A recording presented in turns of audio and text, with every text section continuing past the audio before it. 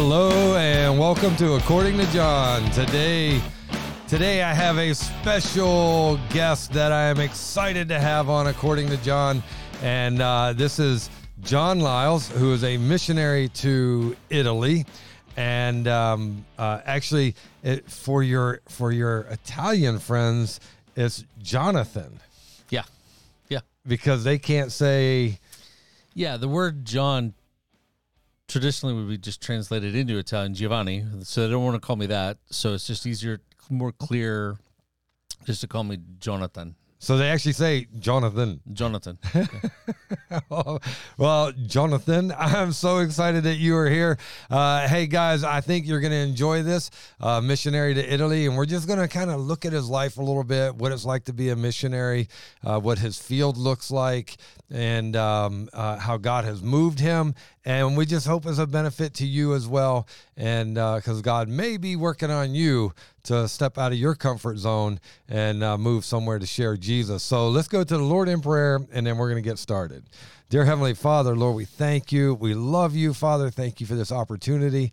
Lord, I just pray your hand upon this podcast, Father, that you would be glorified, that we would have clarity of speech, clarity of hearing, and Father, that we would learn something new and have some fun. In Jesus' name, amen. Amen.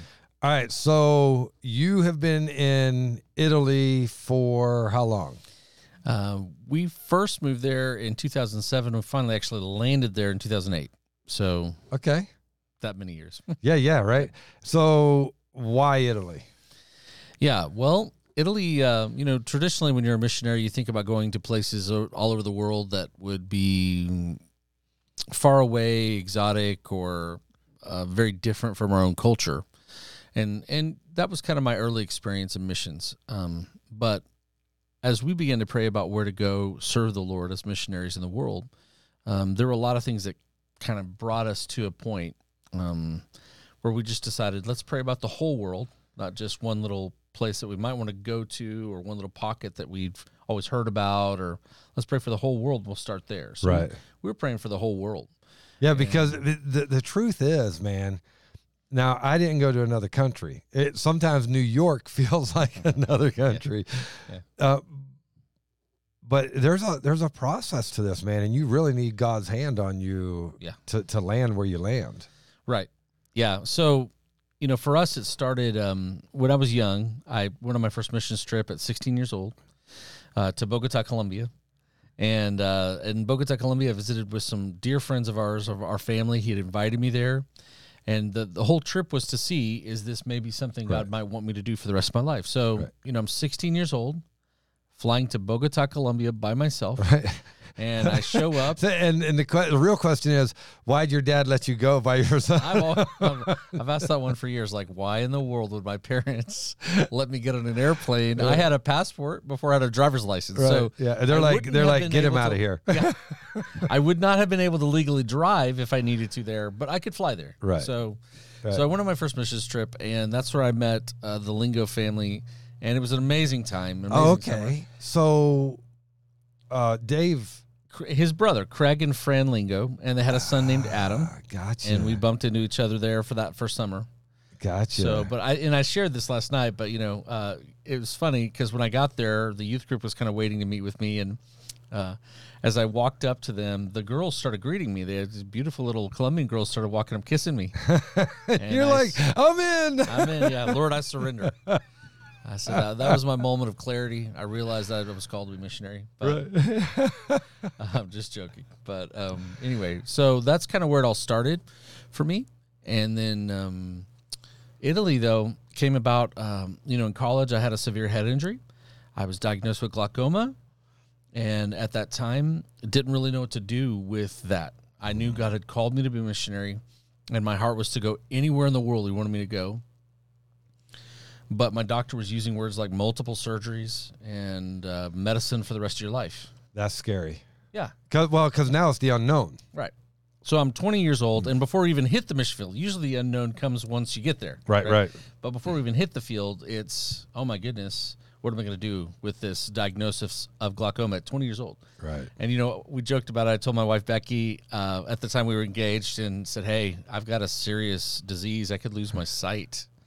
by the time I'm 30, are you sure you still want to marry me? You know, and she said, oh, you know, you could die a number of ways. You get hit by a bus. And I was like, oh, yeah, but Becky's awesome, dude, because she's just black and white. Here it is. Boom. Yeah. Yeah.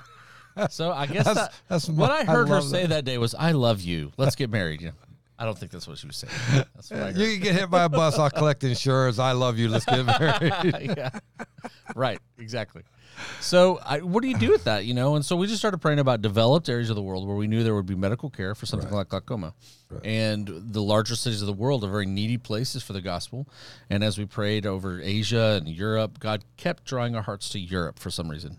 We even went on a survey trip to France in our early years in this discovery process. And I'll never forget the first day the idea of Italy came up. And I thought, Italy? Well, that's not a mission field. You know, Italy's this beautiful place. The people are beautiful. They're educated. It's wealthy. They're literate. Why in the world would you ever want to go start a church in a place that already seems to have it all together when it comes to Christianity and God? So what are the statistics for Christians? Yeah. Now, not religion. Right. Because we know the Vatican's there. We know that's a very religious part of the religion. Of course, if you listen to According to John, you realize there's a massive difference between religion and relationship. So what is the religious aspect of Italy? You know, when we first went there, when we first discovering Italy back in 2005, when we started praying about all this, the statistics were that only a 0.1% of the country was evangelical, and that of the 90% that claimed to be Catholic, very few of them actually went to church often and really considered themselves devout. Now those numbers are 1% evangelical, and only about 70% of Italians claim to be even Roman Catholic. Wow. Yeah. Well, you know, we in New York, we kind of have the same issue, meaning that the majority are Catholic. But what's real interesting is when I would do conversation with them, when I meet people, my first question is, are you, they'll say, oh, I'm Catholic. Okay, great. Right. Are you practicing or non-practicing? Yeah. Because that's real. Yes. And they'll go, oh, no, I'm not practicing. Right. And that's real. The majority are not. So Italy's no different. Right. Exactly. Just because the Vatican is there, just because of the center of Roman Catholicism for the whole world, does not mean they don't experience almost the exact same thing, and they do. It's very different there. Yeah. Yeah. Okay. So in 2005, you're going through the process. I jump around a lot. You have to forgive me. Oh, I love it. So 2005, you're going through the process, and you're trying to figure it out. And now you're realizing statistically, Italy does not have it together when it comes to Jesus. No, I was shocked, especially in the younger ages. Kids under 30 had really very little interest in God. For the whole part, you know, there was still a percentage of Italian people that were still kind of connected to that. But for the most part, people were walking away from church. So why do you think they're walking away? Well, it can get really complicated really quick answering that question. I know. You heard a little bit last night, but yeah. I had John came into town, had him in my church, and to just share. And so some of this I already know. Yeah. But I still think it's like, I mean, dude, this is real world. Yeah. And one thing about According to John is I have never shied away from the real deal. Yeah. And you know that. Yeah, I do. You know this. All right. So anyway, go ahead. I'm sorry. What was the question? So the question is, why do you think the young people are running from the church? You know, honestly, now after living there, I had my answer when we first went. But now my answer would definitely be church is the most repulsive thing to them that they could imagine being a part of. So what was I'm curious, what was your original answer of why they weren't going to church? My original answer would have been church is not fun enough. Church is not real to life. Church is not, and we just need to go kind of make church fun. Right. And then if we'll just make church fun, kids will flock and it'll be easy. Right. You would think. And I think there have been a few models that have actually built on that in Italy. But for now that we've been there for many, many years, and I look back on that first idea and I look back on now, what I've realized is a lot of people there just don't want anything to do with faith and God. And so they may call themselves Catholic culturally, Right. but they'll also tell you they're atheists Right. and that they just don't believe in God. So, oh yeah, that happens all the time. culturally, I'm Catholic because all Italians are Catholic. Yeah. But the truth is, I don't believe in God. Yes. And so the more those conversations you have, the more you realize, okay, this isn't about helping people clarify their faith. These people don't have faith. They don't have faith. Yeah. Okay, so what do you think after being there for so long, you said you came to the conclusion that it's not having fun, but now what do you think is causing them to run from the church? Well, the church in Italy in particular has skirted a lot of issues under the table over the years, a lot of important issues to the Catholic people. One of them is the abuse of children and how to handle that. One of them has been abuse from the church. From the church. Okay. One of them has been the money and how to deal with that. The most corrupt bank in the world is the Vatican Bank, and every Italian knows it. One of them has been... But the Vatican, dude, the Vatican owns land in every country. I mean, it's like kind of interesting. It is like the wealthiest of probably anybody, to be honest. I don't know about that, but I do know. Well, I mean, if you look at China, if you look at all these countries, dude, they're going bankrupt. Right. America, China, like all the Russia, all these big countries, Germany that we would think is rich. The truth is, Italy, they're all going bankrupt. The Vatican's not. No, there's plenty of and money that's what there. I mean. That's what I mean by right. And so the Italian people have watched how the abuse issue has not been handled, how the money has not been handled, and I think one of the bigger issues in Italy is the marriage issue for priests and nuns. I think a lot of people there, when nuns and priests go forward in Italy, they're coming from Italian homes and families, and these people wonder, why can't they be married? Right. Why can't they just be a part of, it's biblically, you look at the Bible. Well, the scripture, all the priests were able to marry. They just had to marry virgins from their own nation.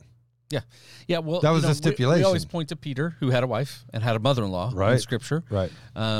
We also point to several of the other apostles who did the same, who were somehow connected through Scripture or through tradition to their spouses and families. So, it is a biblical concept. Timothy, we talk about the qualifications of a church leader is to be a man of only one wife. Right. Well, that means he's married. Right. And he has kids. Right. And so that issue right there, that's so getting skirted. But that's so they can relate to the world, though. Yeah. I mean, they can relate to the people they're ministering to. That's why it says be married and have kids. Right. Because otherwise you can't relate to them. Right. So go ahead. I'm sorry. No. So, I think I mentioned it last night. I just recently found out that the person that founded our town of just outside of Rome, this particular priest, was married and had 3 children. Isn't that crazy? Yeah. And this was 1,000 years ago. So why wouldn't they follow that?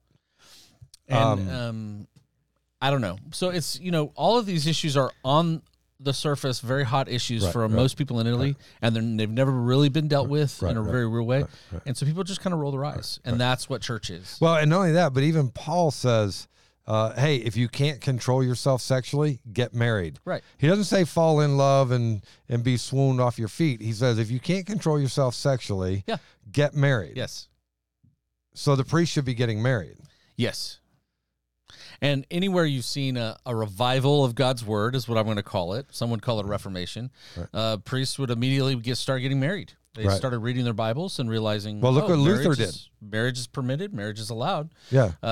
I think because we've ignored that, because we've pushed away from that, it's caused many of the other issues that Italy struggles with their church. Yeah. So, well, and if you look at Luther, as soon as he found out salvation was by grace through faith in Jesus Christ, and that was it, he abandoned the Catholic Church. Yeah. And then, and I don't know if you know this, but he actually would send in, they would send wine to the convents, right?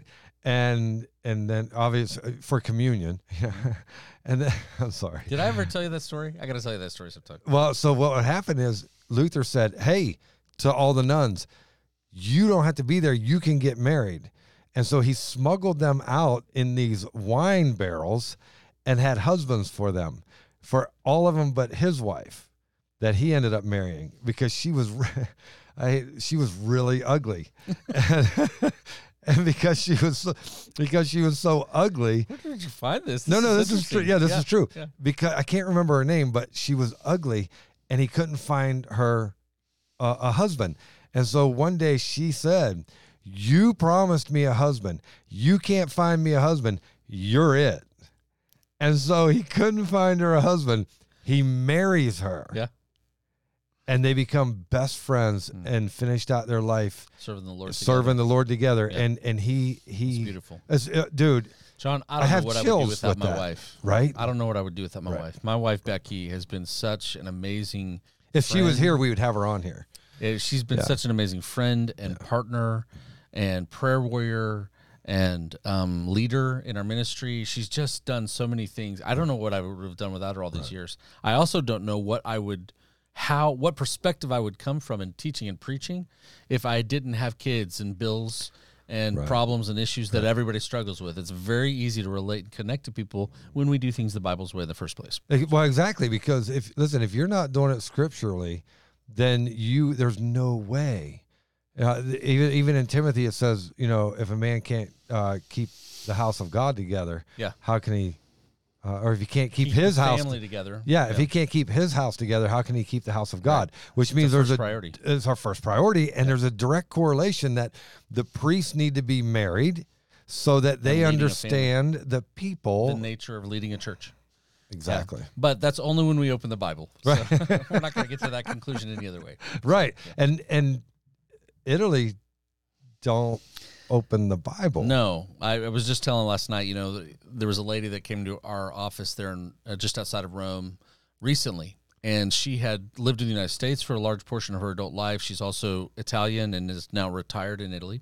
And when she came by, she said, "Jonathan, what are you teaching on lately?" And I said, "Well, we're teaching on the words of Jesus. We call them red letter Sundays, where we just pull out the words of Jesus and what did Jesus say? What did he mean by it, And so that's been like since February, we've done that. And she asked, "So are the teachings of Jesus in the Bible?" See, that's crazy to me. Yeah, and you said? Well, I was dumbfounded. Right. And here's an affluent, educated, intelligent woman who didn't know that the teachings of Jesus are in the Bible. Right. And she works for the Vatican. No, not that one in particular, but there was another story about that. Yeah. Yeah. Okay. So anyway, that's... You got your hands full. That's the reality. Yeah. People have been discouraged from opening up their Bibles and reading them and getting to know God through his own revelation. Okay. And so they've had to lean into tradition and storytelling.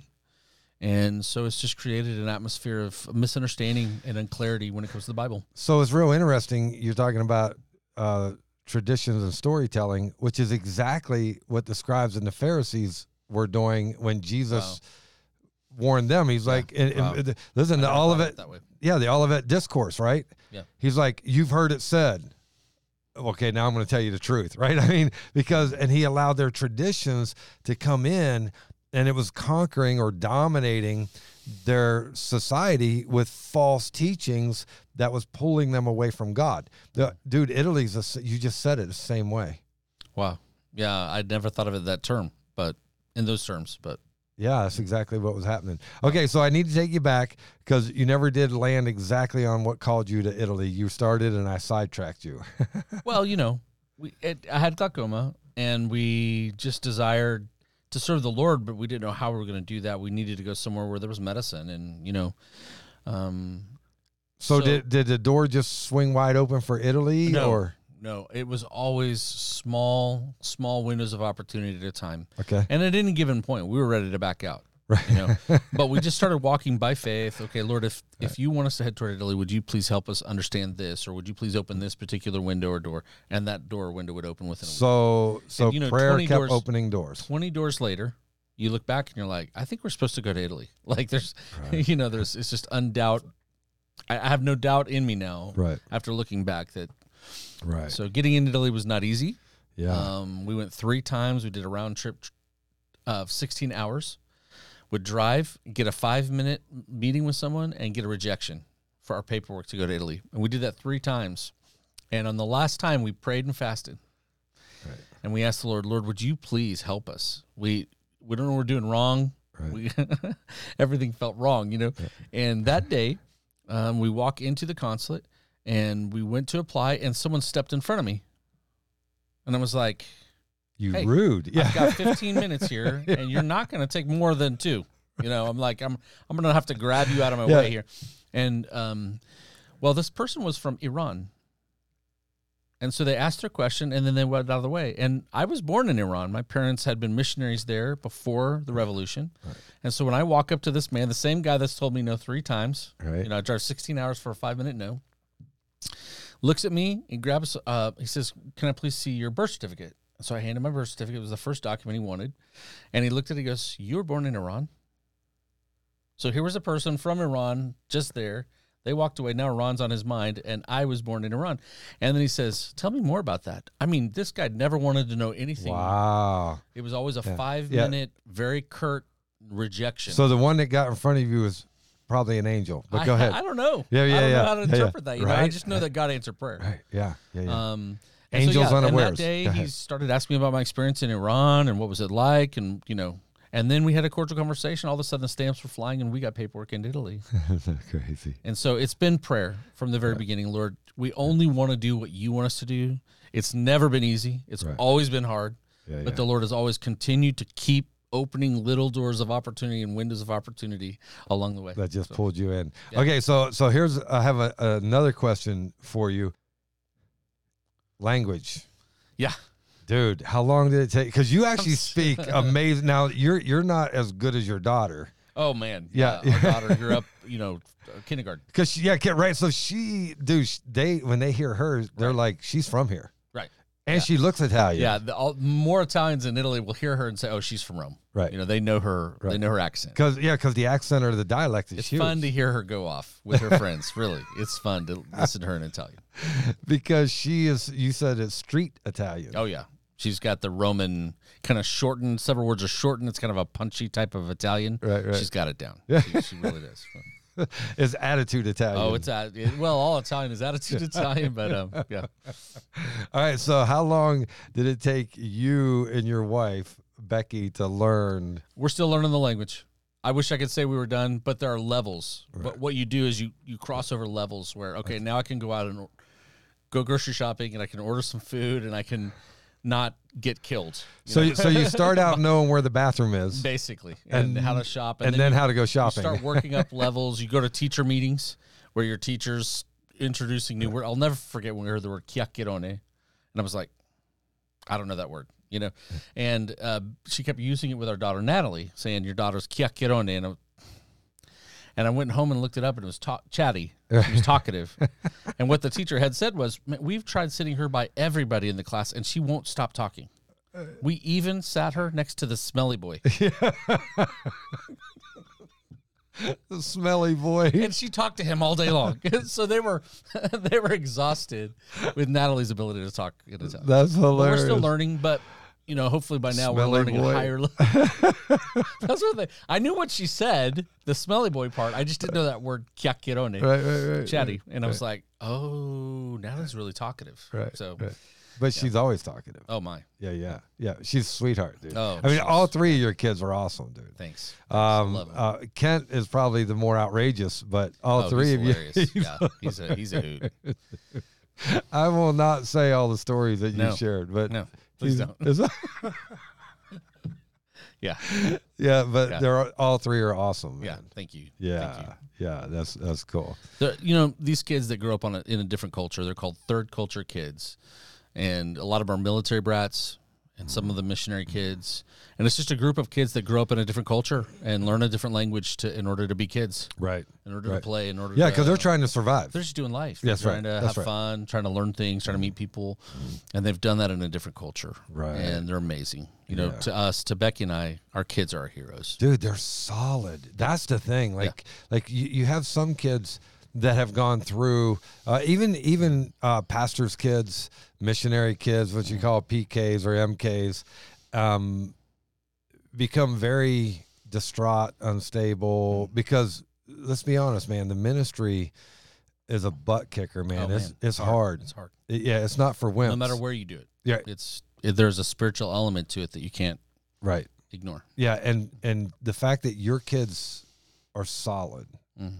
not without their bumps, bruises, cuts, and scars, but they're solid, dude. That is of course we attribute that to God. We give God the Yes, glory. Absolutely. But for parenting as well, because that meant you guys stayed focused on them as well to make sure that they were transitioning. There were so many years we felt so what at the time felt distracted from doing what we were supposed to be doing because our kids had major needs. And Yeah. you know, at the time you look back on it and you're like, I wish I wouldn't have acted so distracted, because really my kids meant a lot to me, and Right. they were worth any kind of investment we made in them. But there were whole seasons of life where we had to kind of step away and fix something for someone, one of our kids, to make their life a little bit easier to manage or to deal with major issues in their life. Yeah, but if your family's not healthy, you're not healthy. Right. Your ministry's not healthy, and It's a balancing act. Yeah. it's a huge balancing act, right? So on the language, how long did it take you to learn? Basic Italian takes about 2 years. You know, Okay. they say it's an easy language.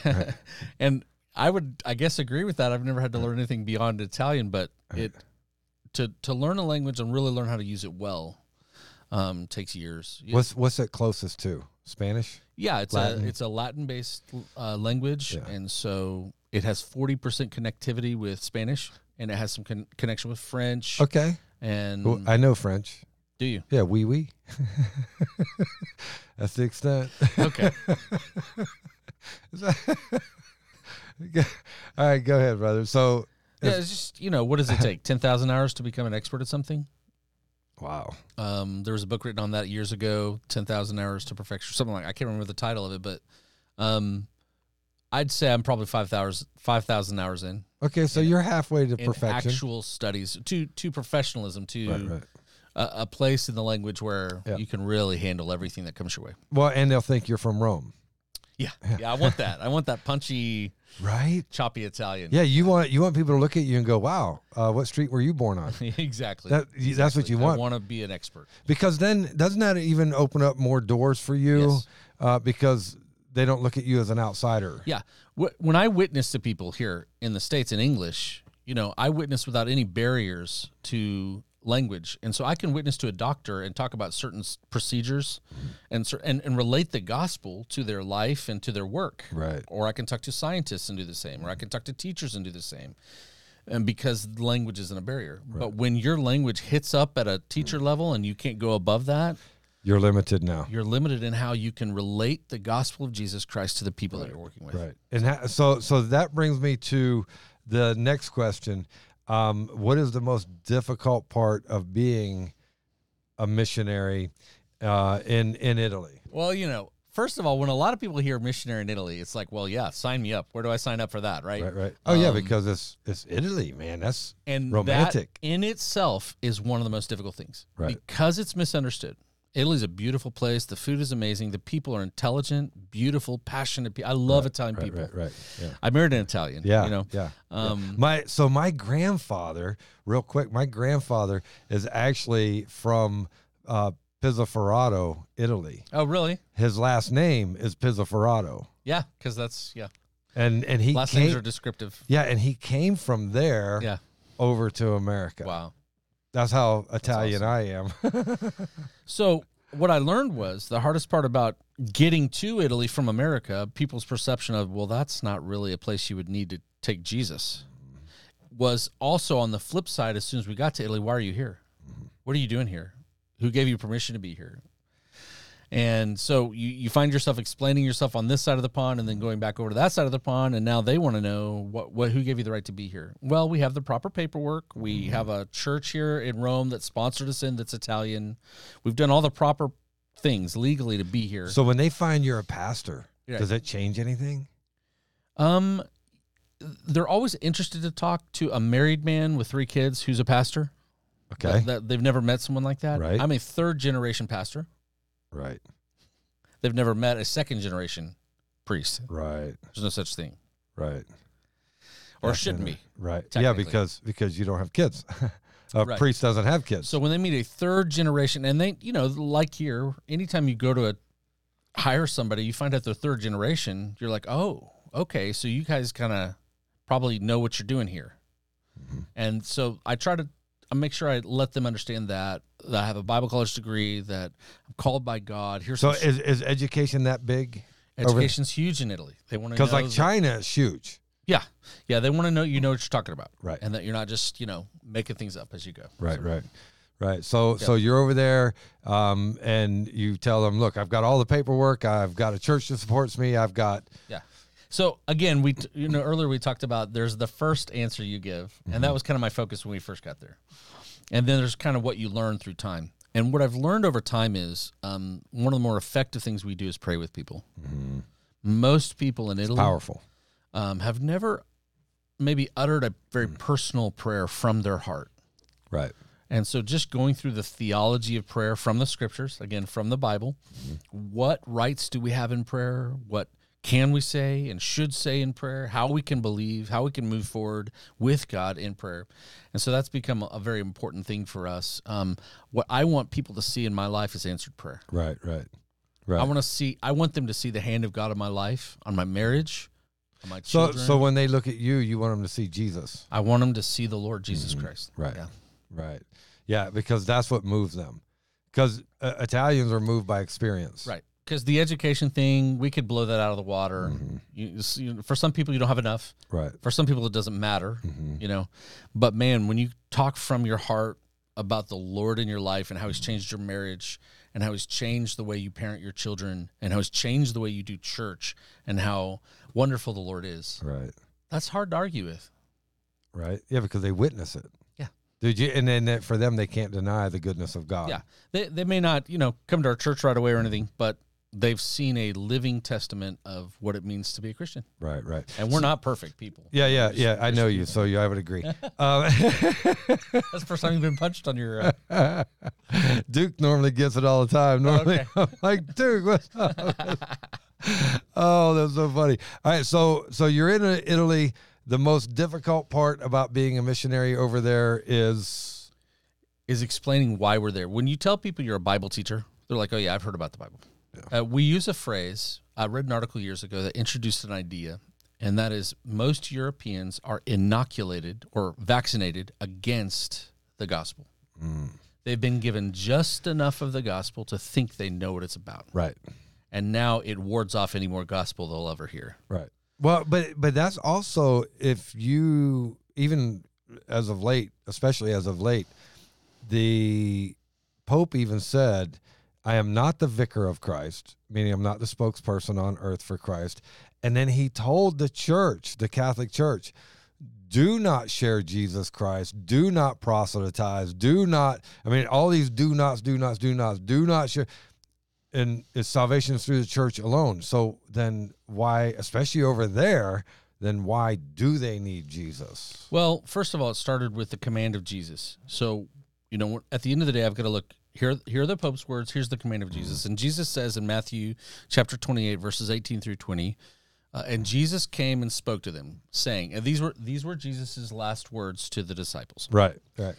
All authority has been given to me in heaven and on earth. Go, therefore, and make disciples of all the nations. So make disciples is what? Faith in Jesus Christ, and then teaching them. The verse defines it: baptizing them in the name of the Father, the Son, and the Holy Spirit, and teaching them to observe all the things that I've commanded you. Right. So the words of Jesus. Right. The 25 sermons I've done this year so far in Italy come from teaching them to observe all the things I, Jesus, have commanded you. Right. And making disciples is literally winning them to Jesus. Right. Winning them to Jesus in faith in Christ, and then how to follow Jesus. Right. Just like we were his disciples. If Jesus were here on earth today, we'd be joining the pack. What would it look like? We'd be following him around. Mm-hmm. Jesus, what's next? Where do you want us to go? What do you want us to do? Yeah. Hopefully that's what we'd be doing. Hopefully that's what we're doing. Right. But so let me ask you this. What is their thoughts about Jesus? Like, how do they see Jesus? I would say most of the people I've talked to would tell you, I believe Jesus was a great teacher and a good man. Okay. But not the Son of God. Gotcha. Even though the Bible teaches it, and even though the Roman Catholic Church would admit that and teach it. Right. Because they're atheists, so they're not going to. On a personal level, can't believe Jesus is God. Okay, so what about Mary? Who is Mary to them? Mary is, I'm trying to remember some of the words they use, but she's venerated, she's adored, she's not worshipped, is kind of the thought that would be said. But Mary's the mother of Jesus, and so therefore might have special access to God through Jesus. Okay. Everybody's got to listen to mom, right? Right. Yeah, exactly. Right. And Yeah, if you so- don't listen to mom, you get the spatula. There you go. Unfortunately, not just Mary, Right. but with any apostle or any Bible teacher, or when we exalt the opinions and our thoughts towards someone else above God, who was Jesus, we've committed idolatry. Oh, wow. And so not only is Italy full of statues of these people, but spiritual idolatry is happening all the time when we exalt anyone or their teachings over the teachings of Jesus himself, over the teachings of God and the early apostles who echoed the teachings of Right. Jesus. All of the teachings of the apostles you can find right in the words of Jesus. Right. And that's why we start at the words of Jesus. Right. They are the echo. He is the source. So how are they responding now that you guys are focusing on what Jesus said, how are they responding to learning the scriptures? It depends. Okay. If the issue is if we're just focused on teaching scriptures, I find most of our friends in Italy are very interested in learning the scriptures, reading the scriptures. But if it's about a particular subject that might even relate to their Roman Catholicism and it's against the scriptures, They're out. they're out. And when I say out, I mean complete rejection. You know, we're walking down the same street, they see us come in, they stop. They So turn there's around, no they walk second away. chance. No. Once you've violated their religious tradition, Wow. They're done. they're done. No grace. And I could name 5 people like that right now in our town. So Yeah, so one is wow, so you're really walking on eggshells, literally, yeah, because you don't It know feels what's that going. way. Yeah, because you don't know what's going to offend them. yeah. Well, really from day one, my goal is not to be political, Mhm. not to teach or preach anything but Jesus Christ. Right, right, And so I want them to know Jesus, but the Jesus of the Bible, not the Right. Jesus of my imagination Right. or your imagination Right. or their. yeah. You got to stay dead in the scriptures. We read large portions of scripture often with our friends in Italy because that's our goal. That's our Right. purpose. Even if all you did from this conversation was go away with a love for the word of God, I feel like that's a success. You may have not believed in Jesus Christ today, Right, put right. your faith and trust in it. But if you go away with a passion or a desire to understand the word of Oh God yeah, more, so if you that's a win if in you my spark the category. curiosity, Yes. you win. Yes. Okay, so I have another question for you. So, what was the hardest part, or has been the hardest part for your wife in Italy, being a missionary? Right. Because again, this is a whole family. Okay. Well, so I mean, just imagine it for a minute. You've left your mom. You've left your girlfriends that you grew up with and went to high school with. You've left family. You've left everybody behind in order to follow Christ, to obey his words in Matthew 28, 18 through 20. Go ye therefore. And now you're adopted by a new people group and all you really want is for them to love you and to love your kids and to be friends. And they do, but it's all conditional. So now that Just makes like it even harder. any other human interaction, it's always conditional, Sure, right? sure. And so for Becky, it has just been difficult over the years to find and stay close to godly friends, people who already have faith and trust in Jesus Christ as their Savior, and they've already decided, I am a disciple of Jesus. I'm going to follow him no matter what. Right, right. It's been hard for her to find those kinds of friends to walk through life with. Yeah, but you're also talking. Italy is 0.1%. Evangelical. Evangelical. We're not Right. talking. Yeah, Yeah. So it is going to be difficult because Rome is over 4 million people. Right. So when you're talking, 4.2 million, I think it was the number. Yeah. Of people in Rome, and you got 0.1% evangelical. You got to find them. Yeah. And for a while, she went to a ladies' Bible study down in Rome where it was in English, and she was able to connect with about 50 women Oh, wow. on a weekly basis, and that was very encouraging for her, but she's not always had that. Right. And so for her, that's been one of the more difficult parts. We raised a kid with autism in Italy. So he had, anybody who's ever raised a kid with autism, imagine raising your kid with autism in another country, in another language, and another context of understanding Right. on top of Right. his home Right. culture and understanding Well, and the thing about him, My though, wife's a rock star. yeah, Okay, she she's a is. superhero. She really is. Yeah. But so's your child, I appreciate his autism because it's just That's a good way to put it. I do. Yeah. Because it's just a form of black and white honesty, and this is what it should be. Yeah. And I'm going to tell you. Yeah. I love him. Dude, you got to love that. Most people are really boring compared to that son. He's a lot of fun. And all of our kids really are just have been amazing about growing up in a different culture. But that's probably been one of the hardest things from my perspective. Right. You know, if Becky were here, you could ask her and she might have a different answer. Right. But for me, it's just been friendship. You know, here we can make friends if we want to. We can stay away from people if we want to, but that's our choice. Right. When you've given up everything you go over, there's a lot of expectation in that. And then well, to begin with, dude, you've got a lot to conquer before you can even start meeting people. Right. Yeah. So learning the language. So you're in it a few years. Yeah. Honestly. Before you're really making deep connections. Yeah. It takes years. Yeah. It's weird, but New York is kind of the same way, right? It's unless God just brings that person where you just click. Yeah. And it happens. And, Sure. and it's happened with me, and I praise God for that. I've got men in my church today, some that have been here from the beginning, and then some that have just come in or the last 7-8 years that have come in. And dude, they've been Praise God. they are a praise, right? Because I think if I didn't have these men, and we had a servants banquet here a few weeks ago, and man, I publicly thanked them because I know I can pick up the phone and just call them, Right. and they're there. But dude, when you don't have that, and you're in a different country, that's hard. The Lord over the years has given us some friends that are American that live in Italy for the same purpose. Okay. And they've been such dear friends of ours. Yeah. But they live 20, 30 minutes away. Right. It's not like a daily thing, you know. But that's okay. And here's why it's okay. When you get mad, you can go away from each other. And I'm just joking. And your dependence never leaves Jesus because you realize the distance they are away. Yeah. So that's okay for me. And yeah, you're like, hey, it's a long drive. I got to go home. See ya. Yeah. See you, buddy. I love you, but I got to go.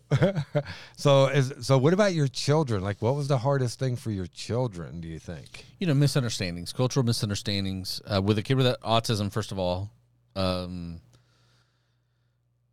do they extend a grace to him?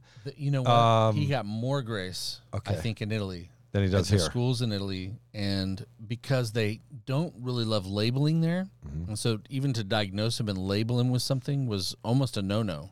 He's just a child who needs love. He needs some extra love. That's interesting. Is kind of how a lot of his teachers looked at it, and they loved him well. Right. And so, in some ways, he was better off in Italy, and in other ways, the misunderstandings. You know, so all of our kids had to learn through very difficult paths how to be both Italian and American. Right. And how and when to flip that switch. Right. And just kind of lean into God. So that, I think for our kids, the cultural misunderstandings, the loneliness, being away from family and friends in the United States. Right. So we have taken large portions of the last several years making sure our kids were close to those people. Well, here's the other thing too is they come back to the United States now that they're adults, and so they're going to go to school, college, and they got to reconnect again.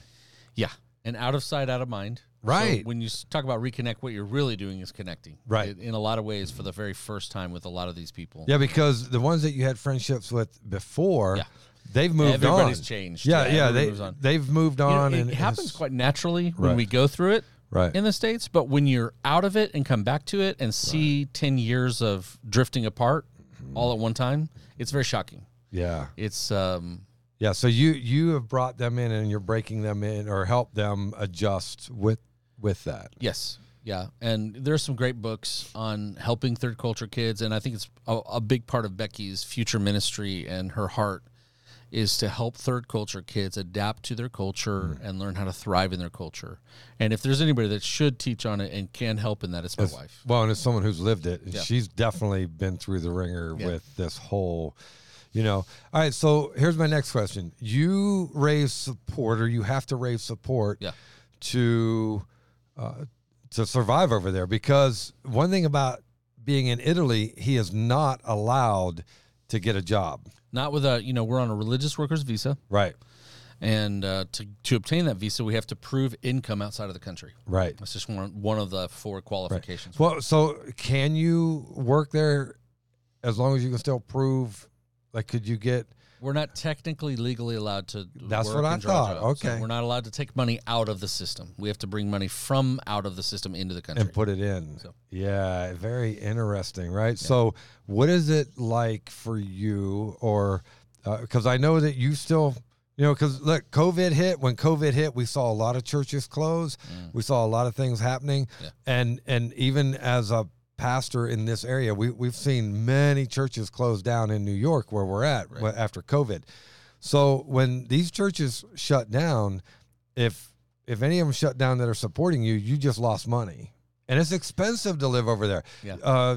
You said gas is what, $6.50 a gallon? We've been paying since 2008 about $6.50 a gallon. Since 2008, right? We just started getting hit and robbed in the last since the new resident came in.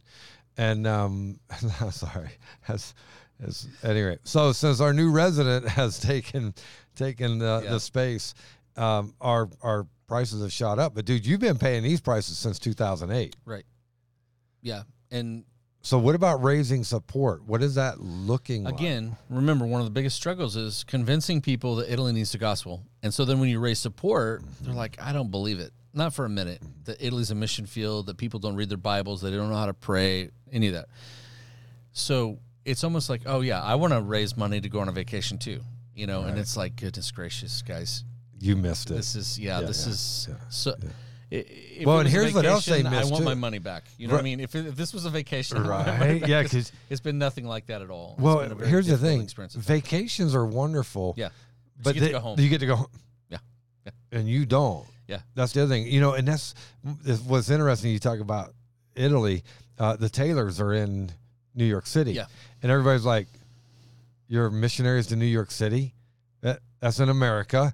And it's New York City. It's expensive, right? Yeah. Well, it's expensive, and you have every culture in the world in New York City. Right. That's a mission field. Yeah. And they don't want to hear about Jesus either. Right. So it's this preconceived idea that if you're going to this... In some ways, these people from other countries are more open to the gospel, and in other ways, once they get established in country... Mm-hmm. They begin to form their own communities. That's right. Their own churches, their own communities, their own lives. And you don't come in. They're not nearly as open to strangers sharing new ideas with them. Right. Later on. Well, and my point to that is people come, they look at where you're living, New York City. Wow, that's big. Like, that's the biggest city. I mean, that is probably the most famous city in the world. Right. Let's be honest, right? And it represents the entire world. And who needs... missionaries there? They're in America, but the truth is 13 or 8 million people. Yeah, 8 million people in New York City, and the majority of them are dying and going to hell. Mm-hmm. Italy, same way. Yeah. But they're looking. Oh, Italy is such a beautiful place. That's not a mission field, dude. It's hardcore. It's lonely. You get beat up. It's emotional. You literally have to adjust to them for them to hear anything you got to say. Yeah. So now you're raising support or trying to keep up support. What's that been like over the years? Trying to maintain or raise support that we've lost, that kind of stuff. Yeah. Everybody told me that it's a really hard time to raise support, but for some reason, when God led us back this time, He opened up a lot of doors of opportunity to meet with new people. Right. And so if everybody responded who has said they would, boy, we should go back better funded than we've been and be able to do more. We're taking on some interns this year. And that kind of stuff. So the Lord is blessed. I don't know how, and I don't know why, and why this timing and all that kind of stuff. But the Lord is blessing, and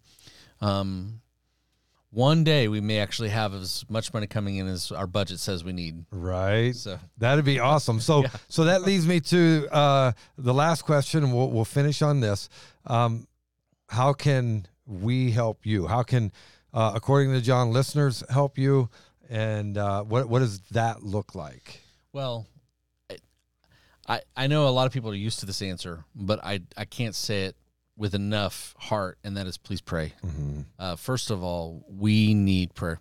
The battle that you guys do in prayer here translates to victory in Italy, translates to help in Italy, translates to God's grace in Italy. And it's well, you shared with us last night, and you said that that you'll do things that normally takes you a week to get done. All of a sudden, you get it done that morning, and then you get an email that says, "Hey," or a text or whatever it is that you get. Right. Hey, our Sunday school class prayed for you hard this morning. And almost every major move of God we've seen in Italy, I wish I could say it's because of us and our prayers, but it's been attached to the prayer life of believers here in the United States and all over the world who pray for our ministry. So I can't say it loud enough that we just need a lot of prayer in order to do what God's called us to do in Italy. Right. Another way you can help is we do have people coming to visit on short-term visits, and we're always able to find a way for you to minister to us and for us to minister to you, and we want that. Right. And so that's another way to connect with our ministry, and then also you can also always donate. Right. We need. We were having this talk earlier today. You know, a man once asked a missionary, a pastor once asked a missionary, "How much money do you need?" And he said, "Well, how much money do you need?" You know, I think every godly and good ministry that has proven themselves to be good stewards of money can use money for all kinds of ideas and things going on in their community to grow the ministry. Right. And so we're always raising new support and would appreciate your support. And well, and here's the reality.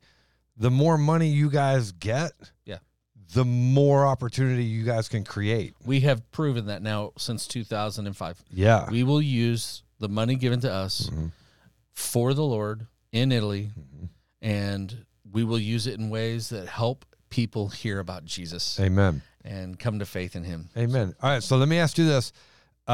If someone wants to donate, because I, according to John, doesn't want to be in the middle of transactions. I really don't, right? Yeah, I understand. I get it. And so how can they donate to you? Like give them either an address, something, whatever that they can send a check to. Thanks, if they decide. Thank you. The ItalyInitiative.org, the Italy Initiative. You can type all that together.